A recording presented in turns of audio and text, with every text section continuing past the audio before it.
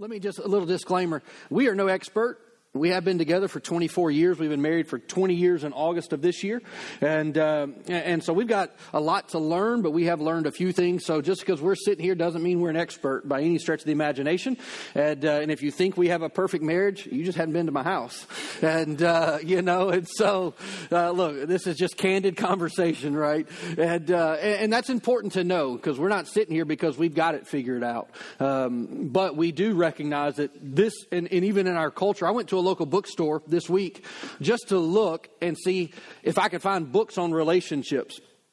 And in the midst of literally thousands of books, I found 1.5 shelves devoted to relationships. And when I say a shelf, I mean this. There was probably less than 50 books in the midst of thousands of books that would actually talk about relationships. And yet the quality of our life is greatly determined by the quality of our relationships. Not just our married relationship, but our married relationship will greatly affect every other relationship as well. And so, I do think it's interesting that we can talk about these things. And the Bible has a lot to say about relationships, and specifically in regards to marriage. And here's the thing I would tell you is that the world, you're going to have to excuse our lights because they're going to drive me crazy. But we have something going on that we can't fix in this moment. But I apologize, but it probably won't affect you as much as it will me. It will drive me crazy. But I'll do my best to stay focused since I've already not been focused. And, the thing is, and culturally is that our culture wants to define marriage, but culture did not invent marriage, didn't come up with it. Is that it was God's idea, it's God's institution, and if God created it, then God gets to define it. And God has defined it throughout Scripture, not just once, but many times. And so there's by no means are we going to be able to fully cover the topic of marriage today. We are going to give you some resources at the end of service. They're actually already available on your Church Center app. If you go on there, there's I don't remember what it says at the bottom of the screen, but I think it says Family Matters. If you click on that, it'll give you a link, and there's some recommended resources. And this isn't just for the married folks in the room. There's actually some things for the single folks in the room today as well on there. And because few single people do I meet that say, hey, I just want to stay single forever. And so you are on a journey to get to a place of marriage. And let me just say this up front. You may be here and be single today and you're like, this does not apply to me. If you desire to get married, this applies to you. Because the best thing you could do for your marriage right now is to allow the Lord to work on you. And here's the other side of that. If you'll learn to allow the Holy Spirit to speak to you and learn how to submit to Him, it will help you in your marriage later. Because here's the thing. I mean, marriage is great, but marriage adds pressure. It's easier to learn lessons when you're not under pressure. That would be my encouragement to you. So we're going to jump into this. And so I'm going to have Dara. Did you bring your water with you? That was my water. I did not bring my water. Hey, Aaron, can you bring my water, please? Strategically placed. Thank you so much. And so I'm going to let Dara start off on this morning, and then we're just going to get into it. We're not going to fight. We're not getting into it like that. But you never know. We might. And then we're going to do some live action role play right here in front of you. And, how to fight fair, right? No. Sure, I fight to win, but we'll get into that in a few minutes. But even preparing a message, like we think so opposite of each other, it's... And most of our friends that have tried to preach together or that kind of thing, it's a work. But we prepare different. We do things different. So we do everything different. Everything's different. We're so opposite, and God brought us together. And I know opposites attract, but it's really so that iron can sharpen iron, and sparks fly sometimes, right? But it's good for you, and it does a work in you. So anyway, I just want to encourage you this morning about marriage. And the truth is that every marriage can get better. It just takes some work. Some work is required. And a lot of times, sometimes we just want to give up on different issues too easily. Or I'm not going to talk about that, or we'll just skirt over that instead of putting in the work. And when you put in the work, then it brings your marriage to a different place. It brings you to a different level. And so, some of you maybe you can relate to this. Your marriage can either be passionate, it can be stagnant or roommate level, or it can be on life support. No matter where you are today, it can be better. And so we've been in different stages in our marriage where we've been roommates and had to figure it out. We had to put in some work. We had to be intentional about it. And you don't want to stay in those moments. You don't want to stay there. God can change any situation. And we've seen it in so many couples' lives where you didn't think they would ever even get back together. And we've seen miracles happen. And so I just encourage you, there is hope wherever you're at, that God can make it better. And he can, bring life into the marriage. So as, I think just being intentional about exactly, whatever that area is, because it's different areas in different seasons, right, that we've gone through. And it's just finding those resources and talking it out and being open together and talking through it. But you've got to put in the work to see God do something supernatural. And every time that we've taken that extra time to focus on that and make it a priority, we've seen God do amazing things and brought us to a new level. And so I just encourage you with that today. Sometimes we look at other people's, a lot of times you might compare to other marriages you might see on Instagram, you might see on Facebook or whatever. You see their highlight reel, like, oh, they're going on this vacation, and look, they're doing this, and man, they look like they have it all together. And you compare yourself a lot of times to different people, and you can't let Satan get in your head about that stuff. It's a highlight reel. You don't know what's going on behind the scenes. They may be covering up something. You don't know. And so you can't compare. The grass is not greener on the other side, And if you think the grass is greener on the other side, you need to water your own lawn. And you need to, nurture what you have and watch it grow.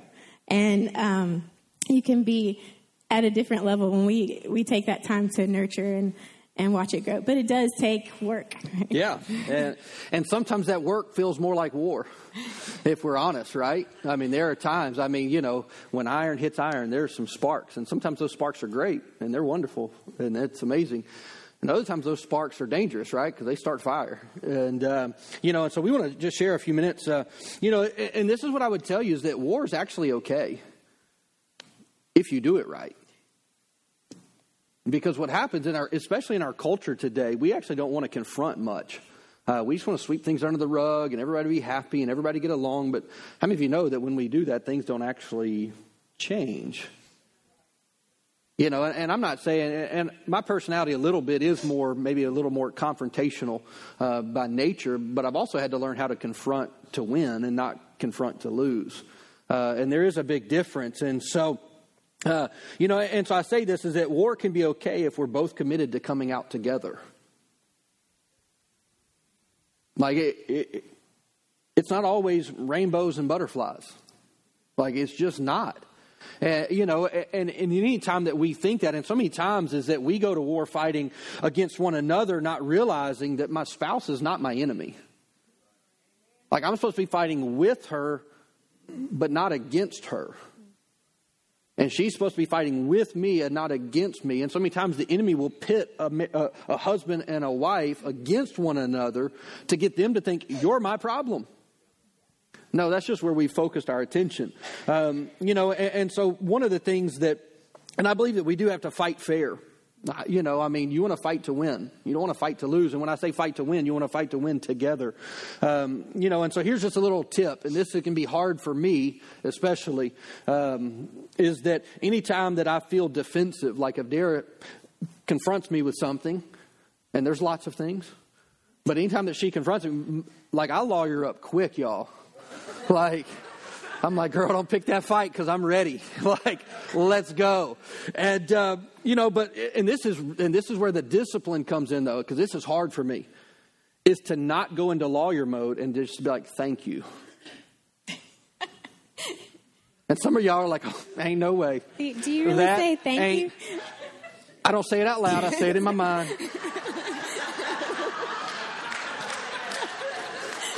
Look, I'm a work in progress. I make no apologies about that. But one of the things that I have done, and I'll give you our actual language, because your marriage has language, by the way. If you don't know it, your home has language, and your language sets the culture of your home. And so it's important that you know these things. But we even have some language for this, which is, hey, we can have this conversation. We just can't have it right now. Like, this is an important conversation, and I value what you're saying. I just can't go there now because we're going to be going to World War III. Like, maybe I'm just tired. Maybe I'm hungry. Maybe I'm just whatever. Maybe I'm just not in the right headspace. And I need to acknowledge that. Like, to her, to say, hey, I hear you. Can we just maybe tomorrow? Now, I will say this. You need to put a time limit on that. Yeah. It can't be like 72 days from now, we'll resume this conversation. Like, within the next 24 to 48 hours, we need to sit down and have this conversation. I'm bad about that because he's like, okay, when are we going to talk about it? And I'm like, no, not yet. Not today. I'm like, that's what you said for the last week. Not yet. She's just hoping I'm going to forget. No. No, but it is important, though, is that when you feel defensive, is to have that mindset. Is to say, hey, I trust you enough to think about it, to give it some thought. It doesn't mean that they're right completely in their assessment of whatever the situation may be. But what it is saying is, I hear you, I'm listening to you, and I'm going to allow the Lord to also speak to me about that. Because one of the things that I have found is that many times when I get the most defensive, it's because I've refused to listen to the Holy Spirit. And so He'll bring it through her. Did y'all see that smile she just gave me? This is like couples counseling right here. But no, many times it's that the Holy Spirit needs her to highlight something so that He can actually start speaking to me about it. And so I have to take, y'all have heard me quote this verse many, many, many times in Proverbs, is that faithful are the wounds of my friends. Well, she's my best friend. So even her wounds to me, and I'll share more about this in just a moment, is there are times that she needs to wound me. Not to hurt me, but to heal me. To help me go to the Lord with something that is revealed in our relationship. Like, I'll just give you an answer or example. I'm a very impatient person. My wife has been carving away at this for 20 years. Because my wife's in a hurry to do not much of anything. And I'm in a hurry to do everything. I just am. Let's go. But there's also a part of me that to love her well, I have to learn patience. And no doubt that patience has paid off for me as a dad, is learning to be more patient. And he has proven it out. Like, I lose patience with the kids more. And he has been, I was like, where did that come from? You just look like an angel coming in here and just talking to them all calm. And they just calm down and like, who are you? Like, Yeah, and so this is what I would say is that I believe that you do have to put some space between your hurt and your response. So many times when something happens or when something just gets highlighted or pulled out, we want to respond in that moment, or at least I do. Some of you are wired like me, and some of you are more introspective like Dara, where she needs time to think about these things. And so let me give you just a natural example of this, is that, I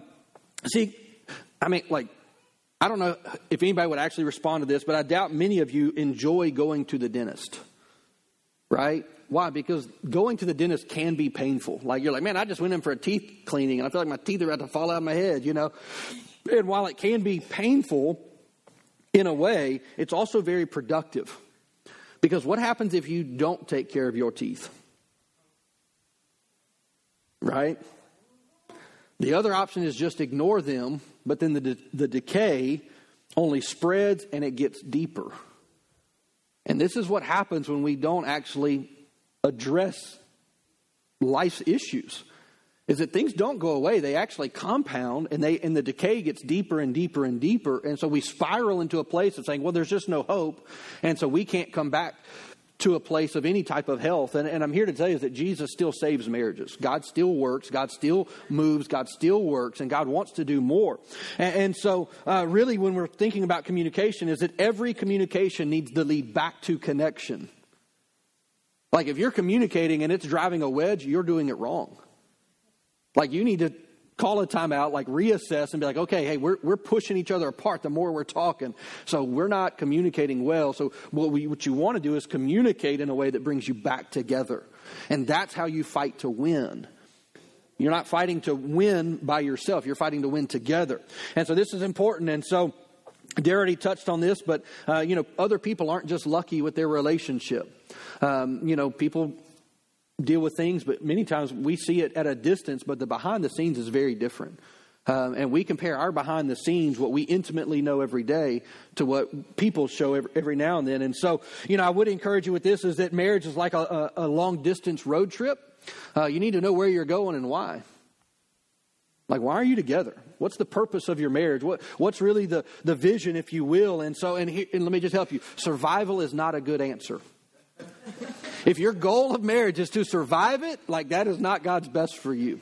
God has something better than that. And so let's just look for a few minutes at what the Bible has to say about marriage. And if there's a principle in all of Scripture, and it's called the law of first mention, which means when God mentions something the first time, that sets the precedent for every other time.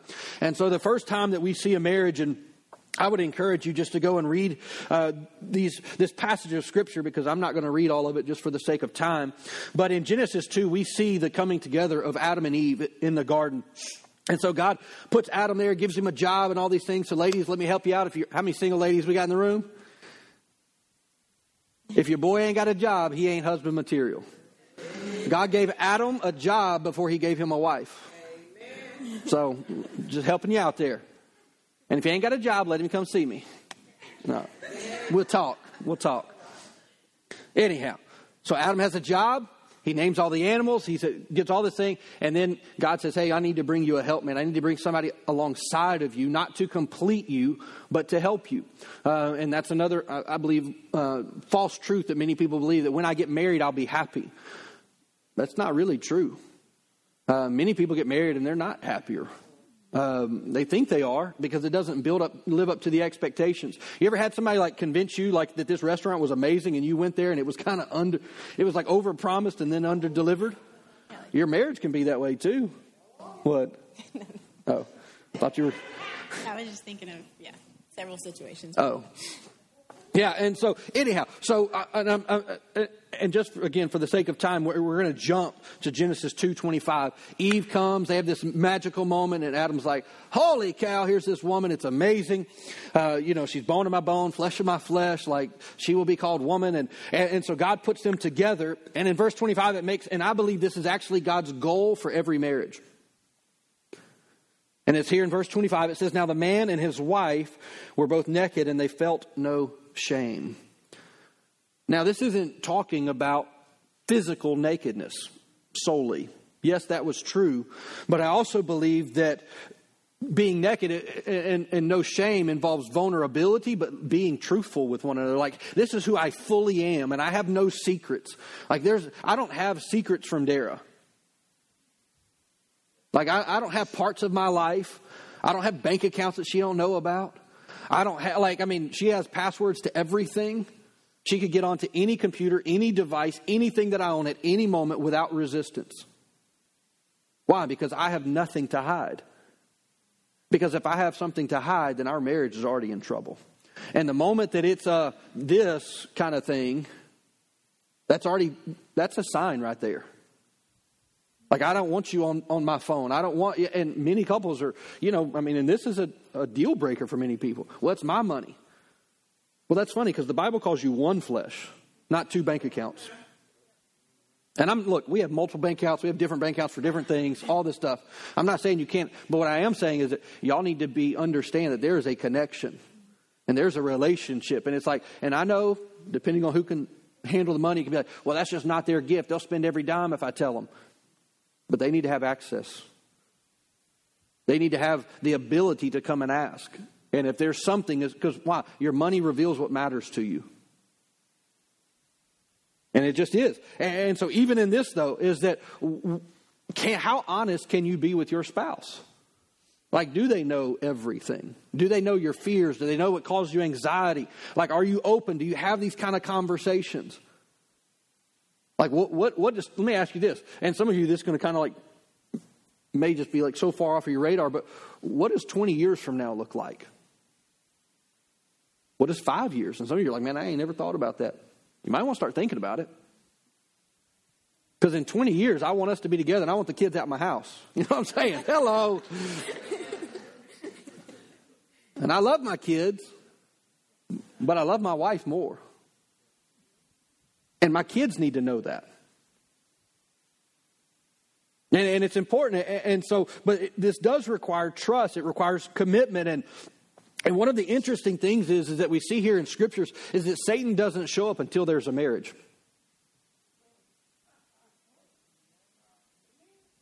Think about that for a moment. Satan never showed up in the scriptures until there was a marriage. He left Adam alone while he had a job, but he started messing with him when he got a wife. Why? Because the union of a husband and wife mirrors that of what God wants to have with his people. And a marriage, it is God's idea. And so, and so we need to understand is that marriage is actually harder than we think because Satan hates it more than we realize. He's after marriages. He really is. And if you're married, you're a special target to the enemy. And you got to know that. Why? Because it affects not just you, but it affects many other people. And so we want to give you just a couple of tips here, or just a little bit of communication that we believe can help you to have a solid, good relationship. And so I'm going to hand this back off to you and let you start on this next part. So we came up with this. It says marriage needs to be hot. It needs to be humble, open, and transparent. And like he was saying before, we don't hide anything from each other. We really, at any point in time, we can check each other's anything. I mean, bank accounts, socials, whatever. Anything that's... Well, even like, I'll just give you an example. And this is what I mean, is that we even go a step further than that. Like, she's had people... I'll just say it this way. I mean, there's lots of different ways to say this. There have been people that have reached out to both of us via social media. Yeah. Like saying, hey, how you doing? Whatever. And I don't have to go find that, and she doesn't have to come find that. That's a, hey, I want to show you something. Show you this. This is what happened today. This person messaged me today. And I show him the whole conversation or whatever, whatever it was. We show each other exactly what. Yeah, because I don't want secrets. Because that's going to tear down trust. Yeah. Or if anything, I mean, even if we were out in public or something happened, or I don't know, we tell each other, hey, this happened today, and I didn't know what to do, or whatever the situation was. But and we fess up right away. I mean, that's always like just being honest and open about it, not hiding any of that, and that has helped us a lot over the years. Mm-hmm. And so. Yeah, now I will say this about me and Dara is that we do have a spiritual gift of honesty. Alina can attest to this, my sister-in-law. And what I mean by that is that we can be brutally honest, like both of us. Yes, can be very strong. And so, and I think that there's a key is that, yes, we want our marriages to be hot in multiple ways. But yes, we want it to be humble. We want it to be open. We want it to be transparent. And part of that is that we want to have honesty without brutality. And sometimes it can be the other way around. I mean, it's just like, man, like, oh, we're going to be honest. Here it comes. You better get ready. I mean, like fastball coming in hot. I mean, it's like, but it can't be brutal. And so we need candor, but we need that with care. We really do. And you can apply this principle to really almost most relationships. Not just a married one, although I believe it has a lot to do with that. And so, and tone matters. This is something I've really had to work on. Because, it's not what I said, it's how I said it. Right? Like, did you hear how you just spoke to me? I mean, there are some things, and there's been times that we've even, and for years, we had to do this again. We both do it. We right. both are very blunt about things, and so we have to tell each other not to speak to each other that way. Mm-hmm. Or hey, you need to spend some time with Jesus before we talk about this a little more. Oh, that's no joke. That's part of the language of our marriage. You need to go spend some time with Jesus. Because sometimes things happen, and I'm taking it out on him, or he's taking it out on me, and it has nothing to do with your spouse. It has absolutely nothing to do with it, and they know, you're just coming at me for no reason today. And there's, I'm not going to take this on. I know you need to speak to Jesus And let's leave it at that. And then we'll come back to this conversation. Because, I mean, it doesn't help to just jump into it and fight each other over something that, is not the real reason, is not what's going on. Yeah. You could be stressed for so many other reasons and try to take it out on each other. So take it to Jesus instead. Yep. Yeah, this week I heard something that was very interesting. They talked about, it was actually a marriage counselor was talking, and he said, anytime that a couple rolls their eyes in counseling, I know they're in trouble. He said, because the eye roll is really the culmination of contempt for that person. And I was like, ooh, that you got to be careful, because, body language matters. Right? 80% of our communication is nonverbal. And, so even just, am I attentive or am I doing this? Like, oh, I want to talk. Okay, yeah. Oh, yeah, I'm listening. Uh-huh. What were you just saying? Sorry. Right? But what about, just giving undivided attention? Like, Dara has made the joke, this has been many years ago now, but she's like, oh, we on a date because I didn't bring my phone. She knew it was a date when I didn't bring my phone because I thought I was so important. I had to have my phone all the time. Yeah. And so one of the things, and again, this is just one of the things that we've really had to learn is that we can't keep comparing and competing. Well, I did the dishes, you did the yard, well, you did the finances, well, you did the laundry, well, you did this with the kids, and I've watched the kids for 2.5 hours, and now you have to have, you're not going to win there. Keeping a scorecard does not help. It really doesn't. Is that we're called to serve alongside of one another, but also called to serve one another as well. And so... and with that, outserve each other. I mean, it's more of, how can I serve you better? How can we love each other better? And out of that, things grow and love grows, and it's just being intentional about those moments to serve and take care of and find things that they... this will help them today. This will make their day brighter or whatever. So. Yeah. And it's really about collaborating. Don't compete, collaborate, right? How do I add value to her? How does she add value to me? And if I have that in mind, and that could be something small, like just send her a text and let her know that I'm thinking about her. If I show up with a Coke and some M&Ms, I have done something in my wife's world. Like the fact that I thought about it and I was like, I went and found your favorite M&Ms because they're hard to find. And, but anyhow, but it is those little things, right? And so it's important that we understand these things and that we move forward. And so the New Testament also talks to the relationship specifically between husbands and wives. And so do you want to start on your side? Sure. Okay. Or your portion, whatever. So we go to Ephesians 5:21 and 22, and this is in the Passions Translation. It says, "And out of reverence for Christ, be supportive of each other in love. For wives, this means to bring be devoted to your husbands, like tenderly devoted to our Lord. For the husband provides leadership for the wife, just as Christ has provided leadership for the church, as our Savior revered for the body." And, devoted is another word for just honoring and respecting our husbands. Devoted and it just means, honor and respect. That is one of their key needs as a guy. They need that honor. They need that respect. It's just, what do you say? Egos are fragile sometimes. Sure they are. And so sometimes guys put on a front as far as I got this, but at the same time, you being the closest one to them know when it's rough, when it's tough. And so just being that encouragement, being that extra, you got this, I'm behind you, I love you, I'm backing you, whatever it is to bring respect and honor to them. That's what it's talking about here, letting them lead you in those areas. So, yeah. And the other side of that is that even for us as guys, is that is our call. We're given charge over our families. We're given authority, if you will. And when I say authority, why don't you just take that word authority and replace it with the word responsibility? And that way, as men, I think people have manipulated that word to go beyond what Scripture says. But in fact, as men, we have a responsibility.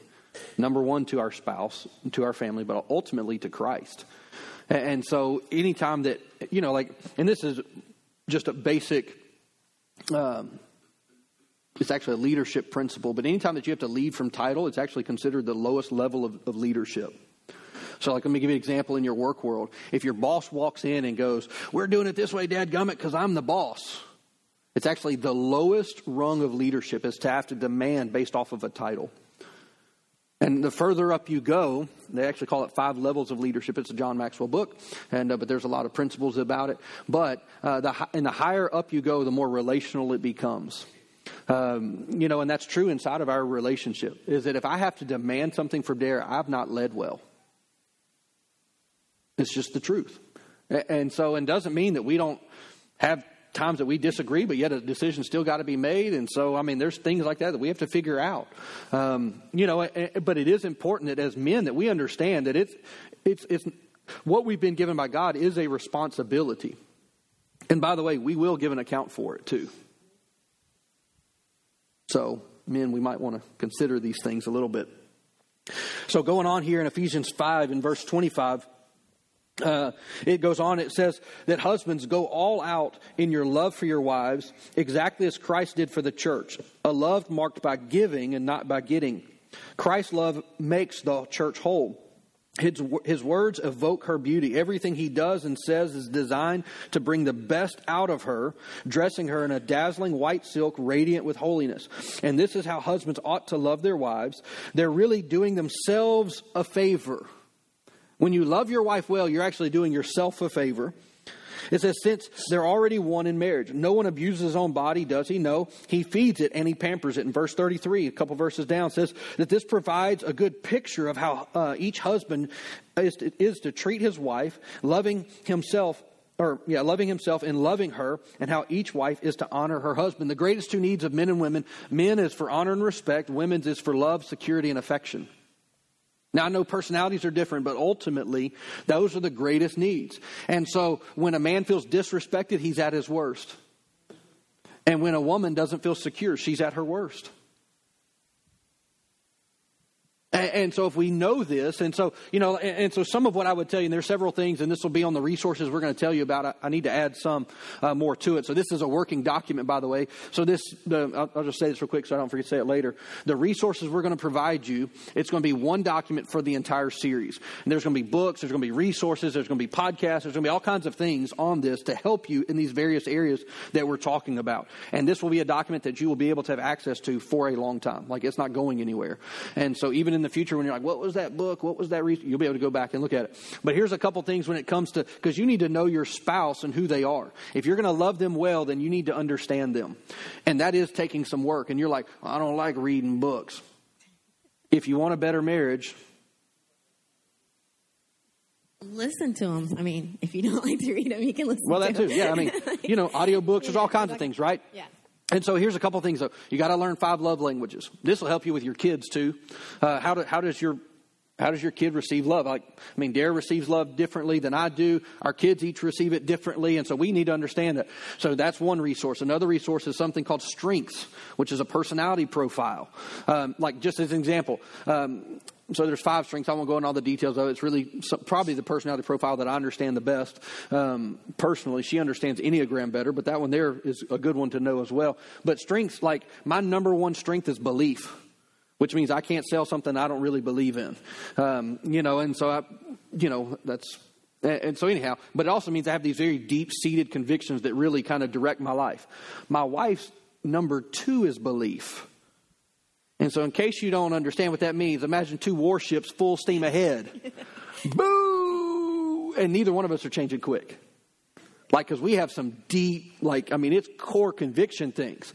And so what it means is that neither one of us change quick. We've thought it through. But me and her sparks will fly. But if I know that about both of us, and there's other things, her number 1 is individualization. So this is how this plays out in our world, right? So next Sunday, we're doing the family weekend. I'm going to be like, it's great. Everybody had a wonderful time. And Dara's going to say, yeah, but I saw this one person sitting in the corner by themselves. And I'm like, forget them. They should have jumped in and had fun with everybody else. But how many of you know that I need her wisdom? Even in what I'm called to do, I need her to see the person that I don't see. that's a strength in her. But yet I could totally be like, whatever, you're just sympathetic.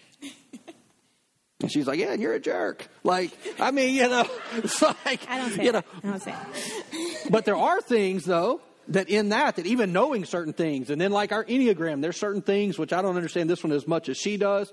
She'll be on social media laughing. I'm like, what you reading? And she's like, this is you, But it really has helped us in our relationship to understand how I think, how she thinks, how we relate to one another, just all of those things. So you got to put in the work to learn your spouse. And let me just help you. Your spouse is an ever-evolving person.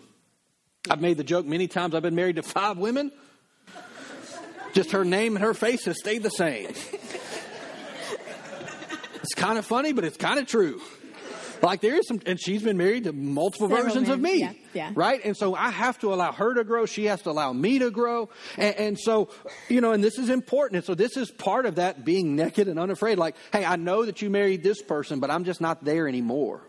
Like, it used to be okay to talk to me like that. It's just not okay anymore. Like, I used to treat you this way, and I realize now that that's not okay, and I need you to help me to recognize when I'm treating you in a certain way, because I don't want to be that person. I want to love you better, but I need you to help me be like, hey, you crossing the line. Like, we kind of fallen back into this area, and so it's important that we do these things and that we understand it. And so, and I think that even really culturally speaking, there's a lot of things that our culture has done and when I say culture, it's really, how many of you know that the culture is the world system? Well, how many of you know who the God of this world is? And it is the devil. And he has put a full out assault upon marriage. And, like I'll give you an example of this that we hear, and it seems like it's good news, but let me give you the truth behind it. Is that right now, if you go and look at any statistics, they actually have told you over the last 20 years that divorce is declining, which is like, woo, praise God. Well, let me tell you why it's declining. It's because less people are getting married. And so and a lot of it has to do with people grew up in broken homes. And they're like, man, why would I sign up for that? And so there's a bit of, and so we struggle with these things. And so I think that even culturally speaking, and of course we live in a just toss it in the trash and replace it culture. Like, we used to fix appliances. Now a TV like glitches and we're like, rip it off the wall and let's go buy a new one. Microwave went out. We ain't fixing it. Like, you don't fix anything anymore, right? We live in a fast replaced, disposable culture. Well, we think that with our relationships too. Well, if this isn't working, I'm just going to find somebody else who will be better for me. That this will work. And here's what I'm telling you, is you are still going into that new thing that you think is going to be better. It's not. And I think that even we just don't take the time to understand each other's language. I mean, that's what he was talking about, a lot of the different 5 love languages and these different things, knowing each other's personalities, because I come at it one way and he's coming at it a completely different way. And if I can see how he's coming from that angle, then that helps me understand his language. He's not just trying to bulldoze me. And probably feels like it sometimes when he probably feels like it sometimes. When he lawyers up about stuff. But it's not, that's not his intent. He's very passionate about what he believes. He's very passionate about how he goes about something. And so if I can get on the same page as where he's coming from, or he can soften and get on the same page where I'm coming from sometimes, and it's just taking a step back, sometimes in those moments, and just saying, okay, we need to work on this, and we're not talking the same language here.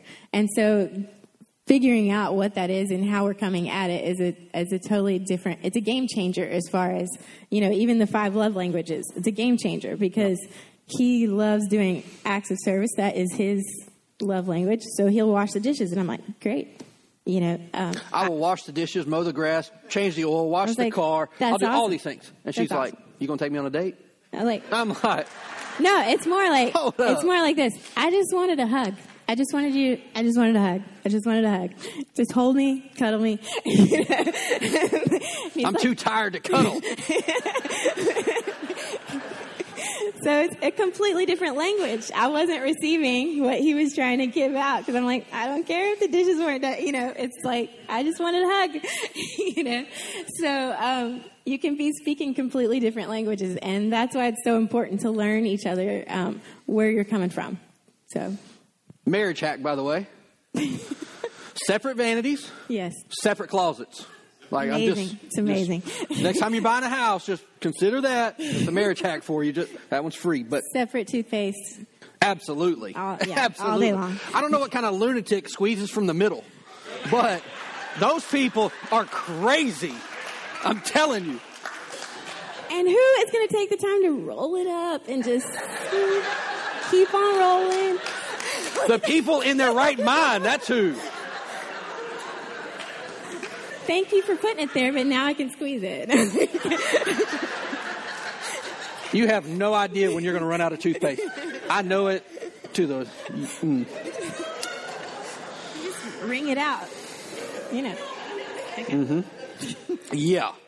So look, I mean, if we sat here and told you everything that we are not the same on, like, there are very few things. We were at my daughter's birthday party yesterday, and I'm like, Dara's not going to want to eat the tail of that little cupcake because it's white chocolate, because I like white chocolate. She likes dark chocolate.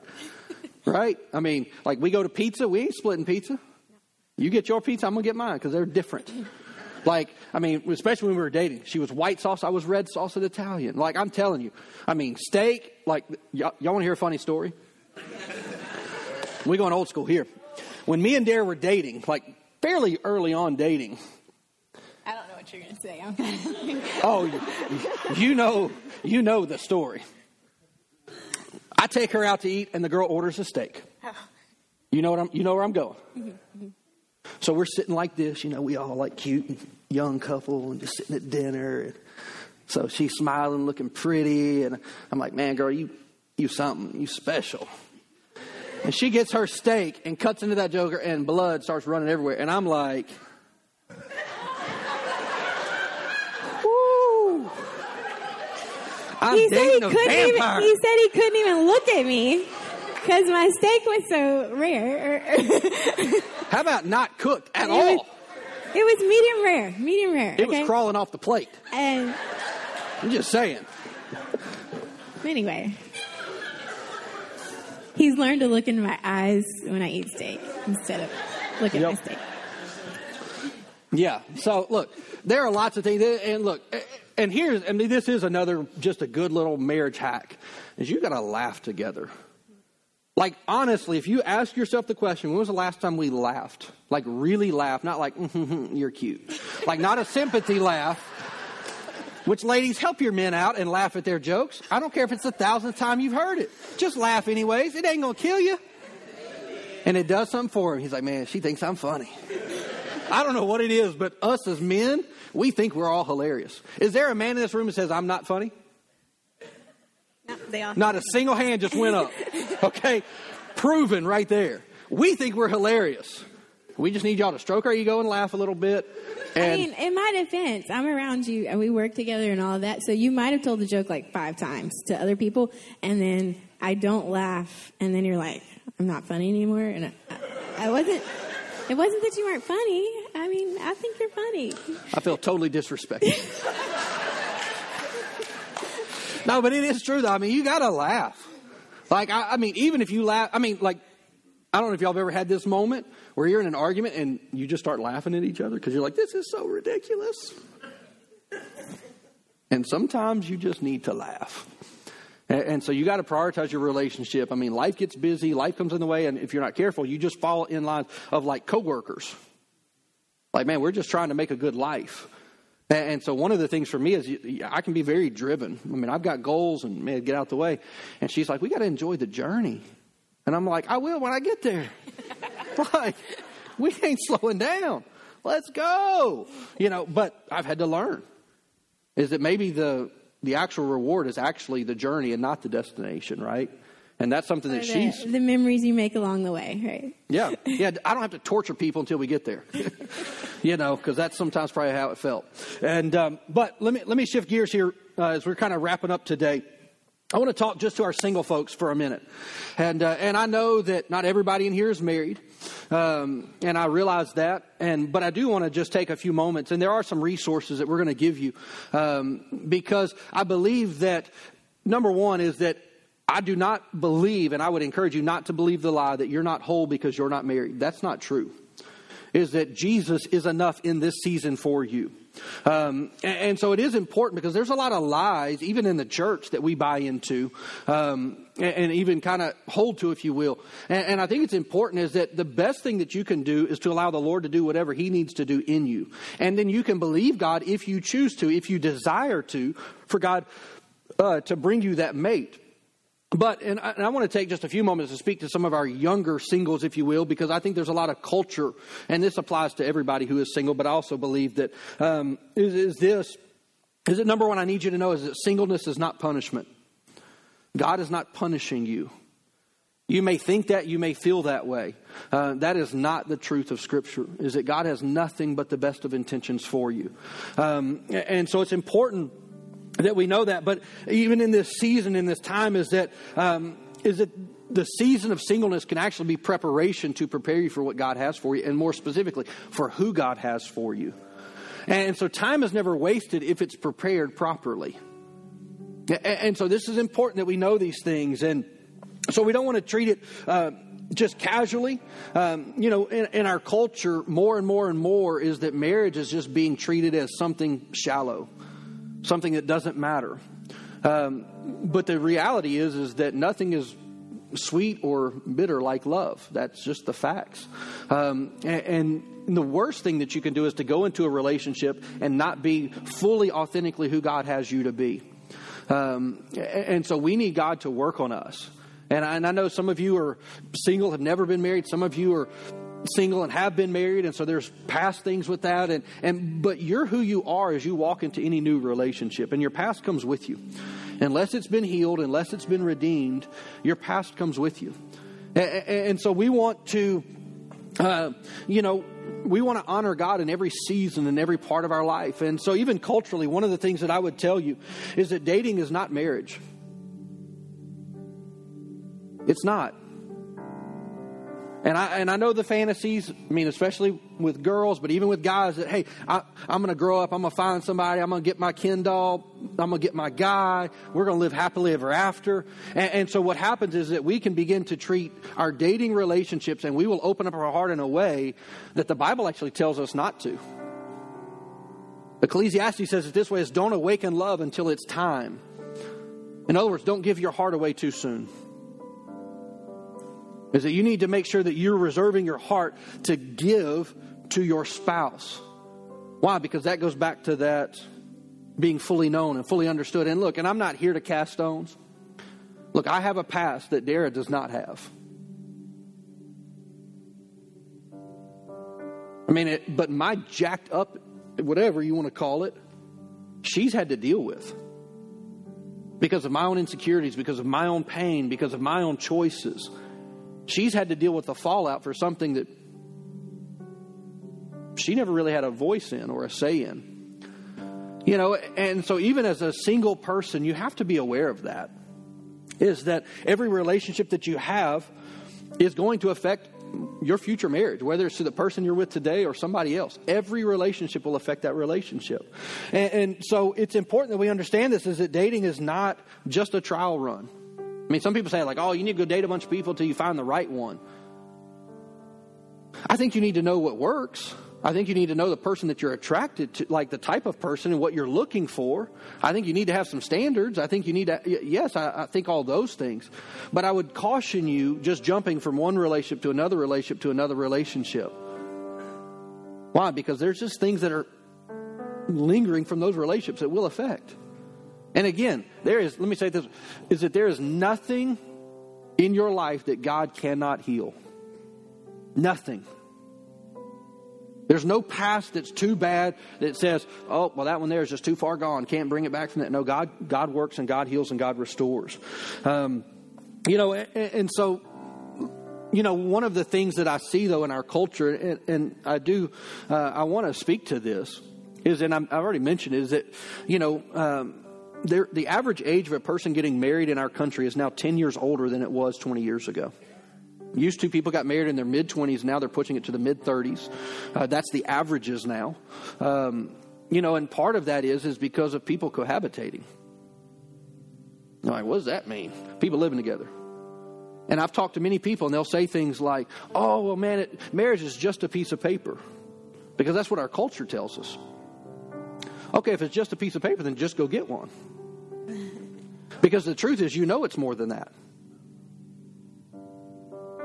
It's not just a piece of paper. And I believe we know that in our heart, we know that.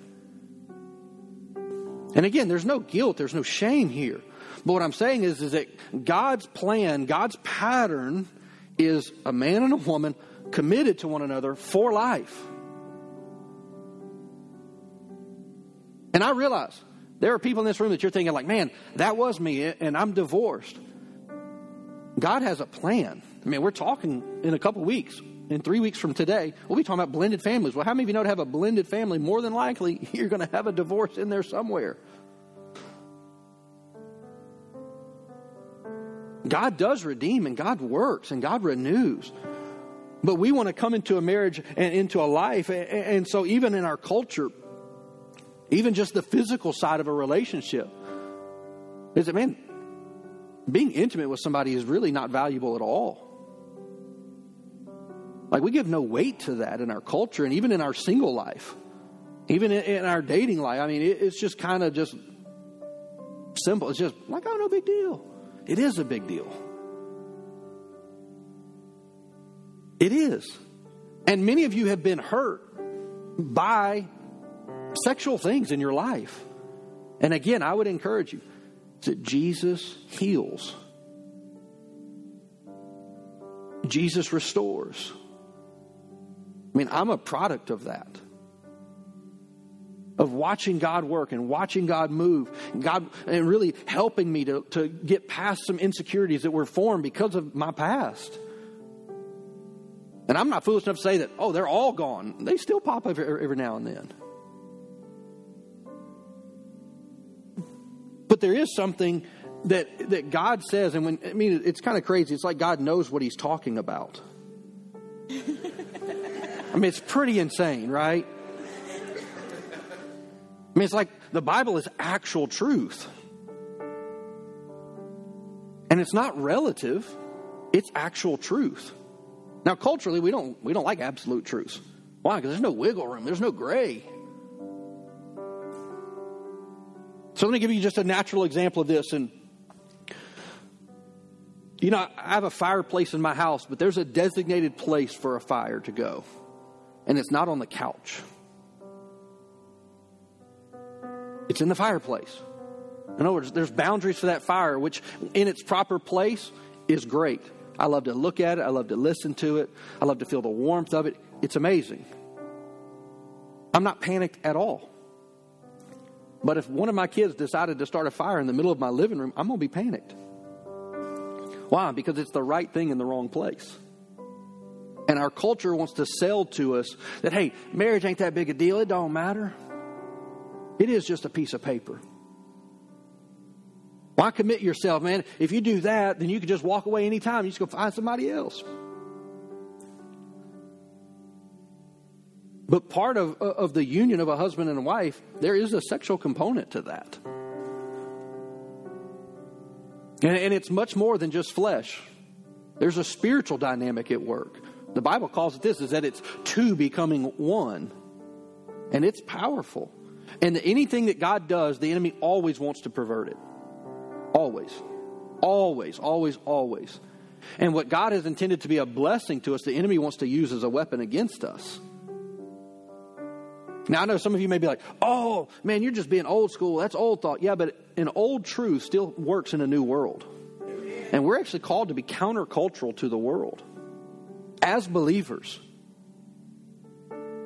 And look, we have more temptation available to us today than ever before. Ever. In any form, fashion, you name it. And for every one of us, whether we're single, whether we're married, whether we're dating, whether we're engaged, doesn't matter.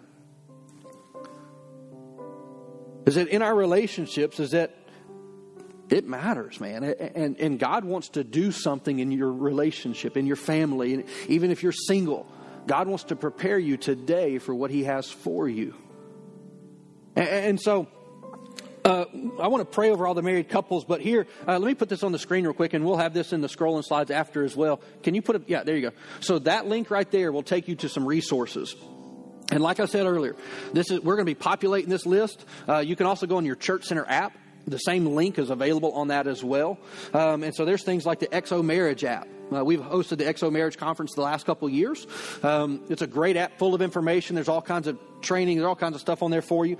We actually have somebody here locally as well, Glenn and Tanya, which we had come and speak, Coleman. As part of our XO, we did a Q&A with them last year. She's actually a local counselor, and they do a marriage podcast as well, they're amazing people. He comes and fills in sometimes for us on piano as well. And but there's a list of books, all kinds of resources, things for you. Make the investment into your marriage. And then even on that same link, there's some stuff for singles as well. And like I said, come back. Don't just look at it today. We're going to be compiling even more and more resources. Next week, we'll have resources we're going to add for kids and raising kids and all those kinds of things. And, and so we have these resources available to you because there's no way that we can just cover everything in a moment. And so next week, I'm actually going to have Miss Debbie West, which if you don't know who she is, she's a member of our church, been here for a long time. Her and her husband are some of our board members that serve on the church as well. And so Miss Debbie, in my opinion, is a children's guru, and she would tell you she's not, but I can tell you this: she knows a lot more than me. And I have 2 small kids, and so I'm going to do myself a favor next week, and I'm going to bring some stuff to be taking notes on because she's going to teach me some stuff next week, and I'm looking forward to that. And so that's what's coming up next week. And so if you're close to your spouse, would you just take them by the hand? I want to pray for you this morning, and we're going to, so let's pray. Do you want to pray, Annie, or do you want me to? You can. Oh, Father God, we just come to you right now. We thank you for these marriages. Father, I thank you that whatever season of life that they are in, Lord, I just pray for blessing upon their marriage. I pray for peace in their homes. Father, I pray for joy, indescribable joy. Yes, thank you. Lord, we just thank you that whatever the situations are, whatever they're facing, Father, there is passion in those marriages. Lord, I thank you that you're stirring their hearts towards each other and towards you, God. We just thank you for what you're doing in families in this church. Yes. And we just thank you for what you're doing in our lives, God. Let us be open to hear from you, sensitive to your heart, Father. Let us hear your voice. Let us hear it clearly. When it comes to our spouse, when it comes to you, Holy Spirit, speak to us. Change our hearts. Yes, thank you. Lord, we want to be more like you, God. Yes, thank you, Jesus. Lord, we just thank you for your power upon these marriages. Yes. And Father God, I just thank you right now. Father, I thank you for your healing power. Father, just as what the Word of God shows us, what the enemy has intended to harm and to destroy and to tear apart, Father, I thank you that you're going to turn it about for our good. And so, Father, I thank you for every evil assignment. Father, I bind it now in the name of Jesus. Father, I thank you that your power is made perfect when we trust in you. And so, Father, we thank you, Father, for who you are, for the work that you desire to do. Father, I pray over every one of those who currently aren't in a marriage, that aren't in a relationship, but Father, they have a longing on the inside of them. Father, I just thank you that you're drawing them even closer to you, Father, that the work that you started in them, Father, you're working in a greater way and in a greater degree in them and for them, Father, that even as you're bringing their future spouse to them, Father, I just thank you, Father, that you're preparing them for that relationship, that it would be an abundant blessing unto them. And so, Father, I just thank you, Father, that I just say a blessing over every marriage, over every family in this place this morning, even those watching online today. Father, I just thank you for your hand of provision, your grace. Father, I thank you that our homes are marked by your joy, by your peace. Father, I thank you they're not places of conflict and of all kinds of drama, but Father, I thank you that just for the peace of God to rest upon every one of our homes. Father, I thank you that you teach us by the help of the Holy Spirit how to fight to win together, not against each other. We're not in competition, but Father, we're collaborating to produce a life and a family and a home that would glorify you. So, Father, I thank you that even as in the days to come, that you're giving us the wisdom that we need to accomplish this. Father, we thank you for it in Jesus' name.